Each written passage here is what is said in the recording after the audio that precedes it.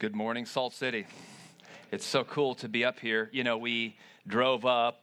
There's four dudes in a Honda Civic. That thing was like riding without shocks, every bump. You know, but one of the stories that, as conversations roam around with these guys who road tripped with me was, got into a little bit about my father-in-law and preachers that have influenced me, and he's one of them. He led me to Christ my senior year of high school. As I was pursuing his daughter, God used all that to bring me to Jesus. Yeah, I really liked her, and she really liked Jesus, and it was weird, but it was okay because I liked her. And but it was in the midst of that I came to know Christ, and within 8 years, he actually went to be with the Lord from a rare liver disease. And you know, in the midst of that suffering and seeing him die, something happened in my heart that made me want to live for eternity in a way that I can't quite put words to, but it changed me. I feel like there's a clock ticking. I'm done with probably half my life. The finish line is out there, and I want to run hard towards it. I'm telling you that every man and woman I've ever met wants to live for something that will outlast them, wants to live for something that will mean something in eternity. And what you're a part of here at Salt City will mean something for eternity. And I am so grateful that God has pulled you into a vision to be about being a multi-generational church with a next generation focus. And I'm telling you, God is blessing that and using that. And he has you here very specifically to hear from him this morning, but also to be a part of a community that is on the front lines of bringing the hope of Jesus, which is the only thing that will outlast any of us, to a lost world. And you're a part of that. And I'm so grateful just to see this. I've not had a chance yet, and I'm grateful. I'm a pastor from Iowa, being one of the dudes that pastor at Candeo Church, and it's so good to be here. So I'm going to jump right into things. A few quotes from a couple guys that might shock you.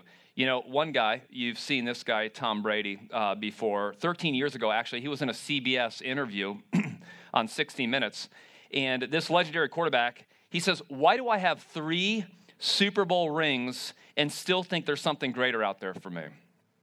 I mean, maybe a lot of people would say, "Hey, man, this is what it is. You reached your goal, you know, your dream, your life." And he says, "Me, I think, God, it's got to be more than this." And the reporter then asks, "What's the answer?" And his response was simple. He says, "I wish I knew. I wish I knew." Jim Carrey, who you've seen, famous Canadian-American actor and a comedian, he said it this way. He said, "I think everybody should get rich and famous and do everything they ever dreamed of so they can see it's not the answer." The faster you get there, the closer you are to really beginning to live. I added that last part. Anthony Hopkins, in an interview he had with Miranda Sawyer, this famous actor said, "You know, I meet young people and they want to act and they want to be famous, and I tell them, when you get to the top of the tree," let this picture be in your mind, "when you get to the top of the tree, there's nothing up there. Most of this is nonsense. Most of this is a lie." Just got a few people who've gone as far as they can go within their respective areas of expertise, and they're saying, "It's empty. I wish I knew. I wish I knew. I've hit a top of a tree. I wish you'd get rich. I wish you'd have everything you want so you could quickly get to the end of yourself," and go, "We don't know where life is." Men and women, ourselves, full of desire, full of longing, full of a desire for more than just a glib momentary glimpse of happiness, but long-lasting joy, pleasure that would outlast this lifetime. And we can't seem to find it in this life. My wife, if she ever gets a tattoo, she's told me what it's going to be. She says it will be C.S. Lewis's quote that's something like, "If I find in me a desire for which nothing in this life could satisfy, the most probable conclusion is that I was made for another life." And this morning, I welcome you into Psalm 84 to find the answer for your greatest soul's longing. And I hope you will enjoy it with me. Psalm 84, we've been teaching through a Psalm series at Candeo Church this summer. And I want to take you into this psalm. I'm going to read the first 4 verses. If you've got a Bible, awesome. If not, probably someone will share. If they don't, just say, "You're not acting like a Christian. Come on," you know, and just phones, whatever. Psalm 84, first 4 verses says this: "How lovely is your dwelling place, Lord of hosts. I long and yearn for the courts of the Lord. My heart and flesh cry out for the living God. Even a sparrow finds a home, and a swallow a nest for herself where she places her young. Near your altars, Lord of hosts, my King and my God. How happy are those who reside in your house, who praise you continually. And then kind of off in the footnotes, that little weird word, Selah. I'm going to stop there. First off, who wrote this? You know, Psalms, sometimes they give it away and sometimes they don't. All that we see right before the verses start is this for the choir director. And then it goes on to say a psalm of the sons of Korah. Okay, those were guys that were assigned to this tent, this tabernacle that dwelt with God's people, that really embodied his very presence with them. And so these sons of Korah, they were assigned kind of like guardians of the entrance. So they had a role. And one of these guys is composing this prayer. A lot of them were put to music.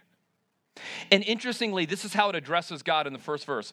How lovely is your dwelling place. Look at this. Lord of hosts. You learn a lot about God based on phrases that are used of him, descriptions. There are tons of them in the Bible. This one's interesting. Lord of hosts. We'll find it not once or twice, not 3 times, but 4 times in this psalm, Lord of hosts is referred to. What does this mean? It's saying that he is the Lord, the commander of the heavenly host. That is to say that there is an angelic realm that you and I probably won't see in this lifetime that is around us, that is fighting battles, and God reigns over them all. He leads them into battle. He is the undisputed Lord. He is the divine warrior. So this psalm that is going to draw our hearts near in a very affectionate way towards God, he is also simultaneously in this intimate, affectionate way saying, when I talk about God, I'm thinking of him as the commander of heavenly armies. You know, this is SEAL Team 6 stuff. You know, this is a God who is undefeated. My intimate companion is a divine warrior. And he's going to get that name assigned to him throughout the psalm. So it says of him, how lovely is your dwelling place, Lord of hosts. Now, what is meant by God's dwelling place? What are these courts of the Lord that will soon be described in the following verse? Well, like I said, there was a movable tent that God gave specific instructions where they would worship God through animal sacrifice. In fact, there'll be a picture of that up on the screen here in a second. Kind of just a depiction of this movable tent. And inside the tent, there was a smaller tent. In the very back of it, there was a holy of holies where in some unique way, God's presence dwelt among them. You can't contain God in a tent any more than you could contain him in a room. You can't contain him, and yet in some special way, his presence dwelt there. So this tabernacle, this place of worship where they came before God with the slaughter of animals, blood, the idea that their death was for our sins, to cover our sins, this was a place of worship. And this is where this guy wanted to be. How lovely is your dwelling place, Lord of hosts. And look at how he describes this. He says, I long and yearn for the courts of the Lord. Now, this tabernacle wouldn't last forever. In fact, they would go on to build a temple. Check this out. Just a rendition of what that temple would look like. So this thing got bigger and more permanent. There are only now the foundation stones of the temple if you go back to Jerusalem, if you've had a chance to visit that land. So still you got the foundation stones in Jerusalem. But all to say, this guy, he wanted to be at the tabernacle not because of what was there, but because of who was there. Make no mistake, listen to these words. They are like words from a love letter. He says, I long and yearn for the courts of the Lord. Just choose a word. Either one would have worked. I long for the courts of the Lord. Got it. I yearn for got it. You don't need both. My wife, sometimes when I tell stories, go, wrap it up. Wrap it up. You're talking too long. Twice under the table, I got a nudge, within the last week, like, shut up. It's time to just simplify. But this guy can't. He says more than is needed. And people who are in love talk like that sometimes. There's not enough emoji in the world. There aren't enough gifts that have been created. Like, they just go on and on and on about. That's what we're hearing. I long. I yearn for the courts of the Lord. Do you have an obsession with a house, with a temple? No. My heart and my flesh cry out for the living God. See, that's what he wanted. He didn't want the temple with all of its gold, all its impressive stones, and all the curtains, all the objects. No. He wanted to experience the living God. This man was thinking rightly that the longings, the passions, the desires, the drives of his soul would be found not in this lifetime, not in him, and not in her, and not in that job, and in that home, and just that vacation, just get around the corner, just get that money, get that thing paid off, then you'll finally be able to get the, no. He is obsessed with a full heart being found in the living God. He longs, he yearns, he desires a living God. So his words are full of passion. He's crying out for it. Now, what would that look like? One guy from a few hundred years ago named Jonathan Edwards, maybe you've heard that name, an amazing pastor and theologian. He actually, at the age of 20, heard of a girl who was 13 years old and her walk with God. Now, that's kind of weird, but they married young back then. But he heard about this gal who was just 13 years old. Her name was Sarah. And this is what distracted Jonathan from his studies as he heard about this person. It says of Sarah Edwards, they say there's a young lady in New Haven who is loved of that great being, who made and rules the world, and that there are certain seasons in which this great being, in some way or other invisible, comes to her and fills her mind with exceeding sweet delight, and that she hardly cares for anything except to meditate on him. You could not persuade her to do anything wrong or sinful if you would give her all the world, lest she should offend this great being. She is of a wonderful sweetness, calmness, and universal benevolence of mind, especially after this great God has manifested himself to her mind. She will sometimes go about from place to place, singing sweetly, and seems to be always full of joy and pleasure. She loves to be alone, walking in the fields and groves, and seems to have someone invisible always conversing with her. Can you just see that? This young lady on a walk talking to her best of friends, and yet she walks alone, and yet she doesn't, because she so delights in the living God. I wonder if God would want to draw some people to himself for the first time today. I wonder if he would stop all of us to say, do you love me like that? Not out of guilt. There's no guilt. There's no condemnation, out of invitation. You dry? You lonely? You needing joy? Would you come? Would you come to me? I would fill your heart with pleasure, with what you've longed for. See, she was experiencing that. This psalmist was experiencing that. We've looked for it all in the wrong places, and it's like this game of getting colder or getting warmer. You know, maybe we think, if I could finally get that beautiful scene in my yard, or finally the beautiful house, and we start moving our money and our attention and our efforts, and God's going colder, colder, colder, colder, colder. And we start thinking of him or her or just the family that we hope to have. Great gifts from God, but they make terrible gods. And we start moving that way, and God's going colder, colder, colder, colder. And we start thinking of the job that we deserve, in time we'll have, and the money that would come with it, and the opportunity. We start thinking of things, and as we move that direction, God's going colder, colder, colder, and yet then our heart starts to bend back. Could it be in God warmer, warmer? Could it be that relationship with God wasn't just something to begin years ago and then just hold off for forever when we go to heaven, warmer, warmer? Could it be that your soul was meant for the most intimate warmth and communion and delight and joy, warmer, warmer in the living God, day by day, warmer, warmer? This is what this guy was experiencing. He was moving towards God, and his soul was filled with joy. I wonder if God is just calling Salt City from the very beginning of it to intimacy, to warmth, to an idolatry-free kind of church that has a passion for the living God. And see, this is where this guy was at. And he was longing to live in God's presence. Look at this, verse 3. He's jealous of a bird. I'm not joking. Look at this. Even a sparrow finds a home, and a swallow a nest for herself, where she places her young. Near your altars, Lord of hosts, my King and my God. How happy are those who reside in your house, who praise you continuously. Why is he jealous of a bird? Because the bird got to build its nest right in the tabernacle. He's like, man, that's where I want to be. That bird gets to be like, somehow it just fluttered in, set up a little nest, right up there in the corner. And he's like, come on. They get to be right there. And then I think he's thinking of the priests, these ones who are happy, who reside in your house. And he's like, oh, to be that person. Again, not enamored with the place, but the God who is in the place. He goes, how happy are those who reside in your house, who praise you continually?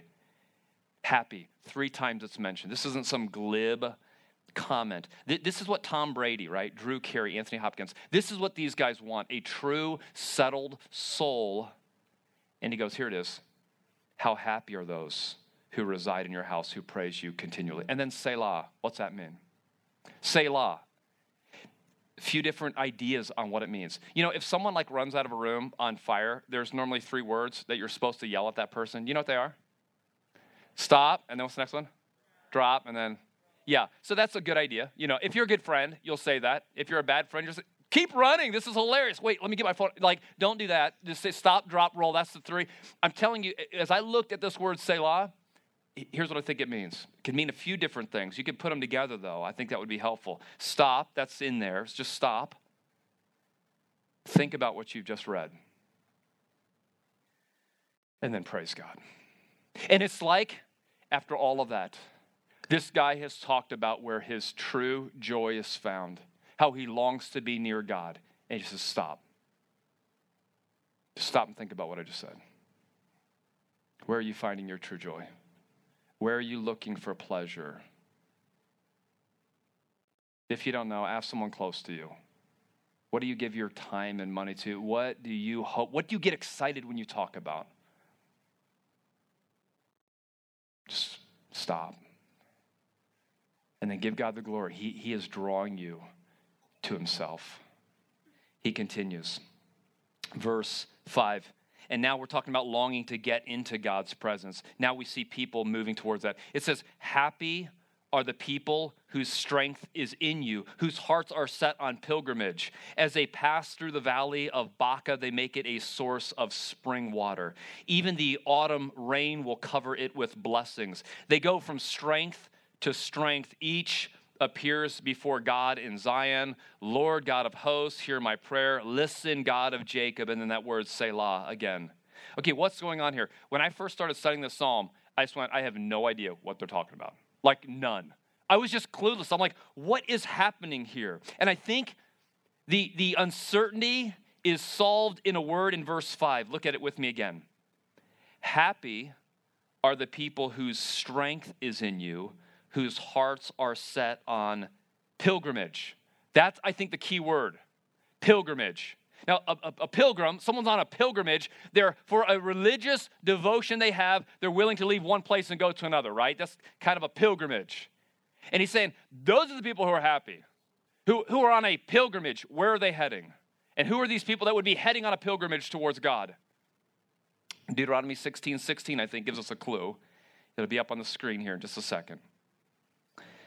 It says of these males in that time, it says, all your males are to appear 3 times a year before the Lord your God in the place he chooses, at the festival of unleavened bread, the festival of weeks, and the festival of booths. And then it says, no one is to appear before the Lord empty-handed. Okay, so there's this command in the Old Testament, all the males 3 times a year, wherever you're at, wherever you live, doesn't matter. You need to go to Jerusalem. You're be a part of a party. It's going to be awesome. You'll love it. And we know from the rest of the scriptures, it wasn't just the males who went, though they were minimally commanded to go. Oftentimes, families came on up. So if you remember Jesus as a boy, as a 12-year-old, remember he got lost? Like parents, you shouldn't feel bad if your kids get lost every now and again. They lost Jesus.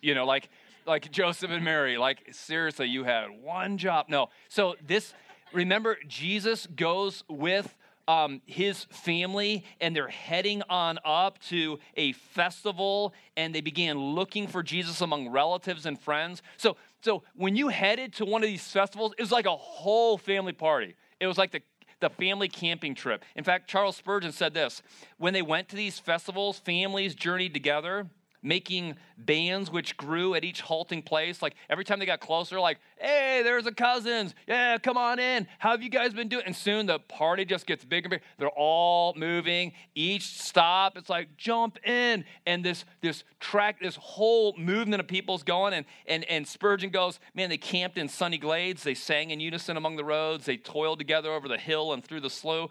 And as they went along, they stored up happy memories which would never be forgotten. This is like the original family vacation. Okay, we're going up for a big party. So think of it in your mind. They're all journeying together, and they're all heading up to enjoy God.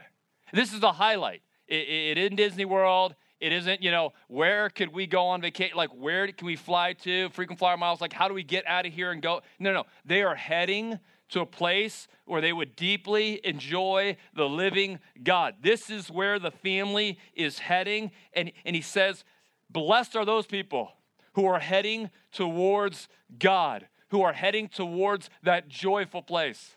And I would just stop, let this text kind of turn itself on you. I'll stop talking for a second and let me ask you, where are you heading? And where are you pulling people to? The ones that are following your leadership. And let me just speak to the men, for example. You are leading your families. Those of you who have a wife, who have children, you are leading. The question is not whether you will lead, it's only where are you currently leading them. There is no question as to whether or not you're the leader. The only question is where are you leading them. Just stop for a second, see these guys on pilgrimage, set in their hearts to enjoy the living God, pulling people with them as they go, happy because they've got it right, leading people to the enjoyment of living God. And just stop for a second, pause, stop, drop, roll, pause to think about that. And let me ask, just where are you heading? Where are you taking people? Some of you gals are like, oh, it's not my job. He didn't say me. Yeah, no, now you. Where are you leading people with your influence? God's given us different measures of influence. Different ways in which we're affecting people around us. Little kids following us, friends. We're lighting it up all the time, telling them what's valuable, what's worth giving your life to. Where are you leading people?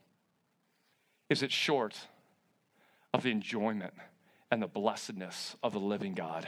This guy says, you want to be happy. Those people are happy. Drew Carey's like, I don't know where. I don't know where to find it. I'm at the top of the tree. This is nonsense. I've climbed the tree. It's a lie. The sooner you get there, the quicker you will see God for who he is. Well, these guys are heading towards the enjoyment of the living God, but this psalm goes a little further. Now it talks about the joy of actually experiencing God's presence. Look with me at verse 9. The psalmist ends with, consider our shield, God. This is, I think, a prayer for the king at the time. Consider our shield, God. Look on the face of your anointed one. So he prays for the leader in his life, the leader of Israel. But look at this. Better a day in your courts than 1,000 anywhere else. I would rather be at the door of the house of my God than to live in the tents of wicked people. For the Lord God is a sun and shield. The Lord gives grace and glory. He does not withhold the good from those who live with integrity. And then look at this word, happy, for the third time in the psalm. Happy is the person who trusts in you, Lord of hosts. I love that phrase, verse 10, better is one day in your courts than 1,000 elsewhere. If I could just have one day with God, it'd be better than 1,000 other ones I could dream up. I disagree. I just find myself thinking, nah, you know what? Actually, if I had a day, but here's probably what I'd do with it. Don't you? Don't you think if you had, okay, I mean, a day with God would be awesome, but better than 1,000 of things I could come up with? I mean, come on, there's great vacations to take. There's some place, Google image it, figure it out. Like, if you could go anywhere you wanted to, where would it be? I can think of a lot of things. You're like, Disney. I don't know where you would go. time of the year you'd go, what you dream about. I know what I dream about. This guy's saying, actually, we just cut through it. Better is one day in the presence of God than 1,000 elsewhere. My son's traveling with me. Several Salt Company staff from a couple different of our network churches are jumped in the Honda Civic, bottomed it out. But we're driving down the road, and when my son was small, I don't remember ages that well. He was about that old.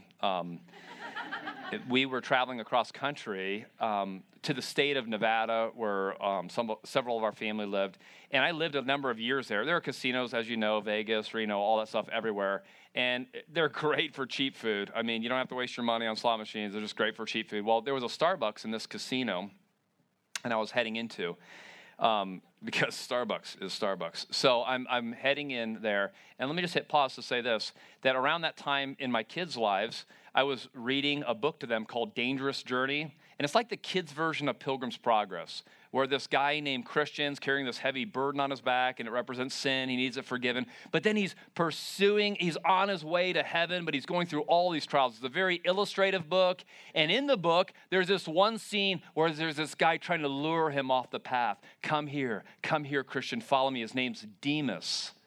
If that name means anything for you, you'll find him towards the end of your Bible. Demas, who loved this world, who loved money. And so in this book, this guy's trying to welcome him, and then he'll fall down a shaft to his death, Demas will. But at this time, he's trying to tempt him and lure him. And this picture vivid in my son's mind. Well, all that just by way of like friendly nighttime reading. Good night.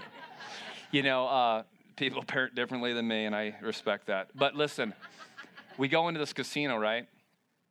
And I'm on my way to Starbucks, and Josiah is with me. And he just stops. Like we're just in there a little ways, and he just stops. He looks around, and it's cool. It's air-conditioned. Lights are everywhere. It's like a carnival. Lights flashing on machines. People filled in this place. Tons of people, especially older people, sitting there, wasting their lives. Lights flashing, the sound of coins, money falling out of machines, hitting those tin can just bases that they have in the machines to make it all the louder, to echo in there. So lights and people everywhere, swinging machines, free money falling out of machines everywhere, all around him. He's standing there and he goes, Dad, I want to live here for the rest of my life. No joke. And I leaned down to him and I said, this is where Demas lives. And he was like, and you may parent differently. I question a lot of things I did, but now I'm on the other side of it, so somehow I escaped jail. No. But they could have one day. You just see what's in their heart. And this guy's like, you give me everything I want, it's wrapped up in who God is. I have found that the thought of being with him for one day would be better than 1,000 elsewhere. And he goes on, the Lord God is a sun and shield. Think of pilgrims, they would need sun and good weather to head there. Think of a shield, they would need protection to be towards God. He is saying that is the place of joy. And here's what's crazy to me as I zoom out of this text, as I place Psalm 84 in the greater scriptures, okay? So I came on up, I had my map out, right? You're on your phone, you're trying to find your way here. You know how you can kind of hit the minus sign, like the zoom out button, and you keep hitting that, and you're like, like you're zooming out. I want to zoom out with you for just a second from Psalm 84. Because in Psalm 84, the guy wanted so badly to be in the presence of God. But as you zoom out a little bit in the scriptures, here's what's so cool. God's presence did come to live among people. Listen to what John 1:14 says. The Word, meaning Jesus, the Word became flesh and took up residence among us. The verb is literally tabernacled among us. Jesus Christ becomes flesh, and it's like God himself stretched canvas of a tabernacle over him. He came and lived among us, and we observed his glory, the glory as the one and only Son from the Father, full of grace and truth. So now you don't have to worry, in a sense, that you never saw the tabernacle because Jesus Christ comes. And Jesus Christ is God in human flesh, tabernacled among us. The tent's moving now. Now the tent's talking. God himself comes. He says to women who had been married 5 times, a woman that now was with a guy who wasn't yet her husband, said, I have living water. Your soul is so thirsty, and you keep thinking men will satisfy you. Come to me, drink and be satisfied. He spoke to one person after another and said, oh, you want one day in the presence of God? Here I am. You're in his presence. The word of God comes. Jesus Christ himself comes and tabernacles among us. But here's the problem. All of us missed it. Everyone in this room, sorry, we weren't there for that unique 3.5 years of Jesus' life where his ministry was public. But here's the beautiful part. Keep zooming out for a second. Keep zooming out in the Bible, because God wasn't content just to visit the earth at one point and go, sorry, the rest of you. No. Now God comes to live not just with his people, in his people. Check this out. 1 Corinthians 3:16 says this. Don't you yourselves know that you are God's sanctuary and that the Spirit of God lives in you? Listen to what God is saying. Don't you know that now you're the tabernacle? You're the temple, and get this, God's holy of holies, it's you. His Spirit comes to live in us. This is reality for us. I was talking to a guy recently. He is heartbroken over a recent breakup. And after what I went through with a breakup my freshman year, I will never belittle the kind of pain that you go through. I'm telling you, I've gone through my parents divorcing. I've gone through the death of my father-in-law and hero in the faith, but nothing tore at me, caused me to have blinding tears for longer in my life than when I had a breakup. It went on for weeks. I walked around like the shell of a man. Every country song made sense to me. I'm not joking. I was like, I get it now. Everything. But this guy says this gentleman who went through this breakup. But you know, in the midst of losing someone in relationship, God is with me. He'll never leave me. And here's the point. Now God's Spirit comes to live in us, to satisfy us in a way that I'm telling you is so amazing and so beautiful and so rich. God was not content to stay away or just to be in a tabernacle or just to visit his people at one time for a few years in a public ministry. No, he comes to live inside us, but it gets better. Because as we look forward, zoom out now, and now we're zooming out to what is right in front of us if you know Jesus as Savior. God's himself will soon be with his people. Listen to Revelation, some of the closing verses in all the Bible. Revelation 21 says this. I also saw the holy city, the New Jerusalem, coming down out of heaven from God, prepared like a bride adorned for her husband. Then I heard a loud voice from the throne. Look, God's dwelling place is with humanity, and he will live with them. They will be his people, and God himself will be with them and be their God. Make no mistake, the greatest part about heaven is not what is in heaven, but who is in heaven. None of us will go running past Jesus and jump into a pile of gold. None of us is going to go running past Jesus for some heavenly mansion. None of us is going to go running past Jesus to find some loved one, someone who we cannot wait to be reunited with. No. The flaming center of heaven, the center of all joy, and what your heart most needs, though you don't yet even know it, is Jesus himself. And God, our God, will soon be with us. See this temple that this guy longed to experience God in? Oh, if I could just be there. Oh, I'm jealous of a stupid bird that gets a nest close. God with us will bring us home, and we will soon be with him.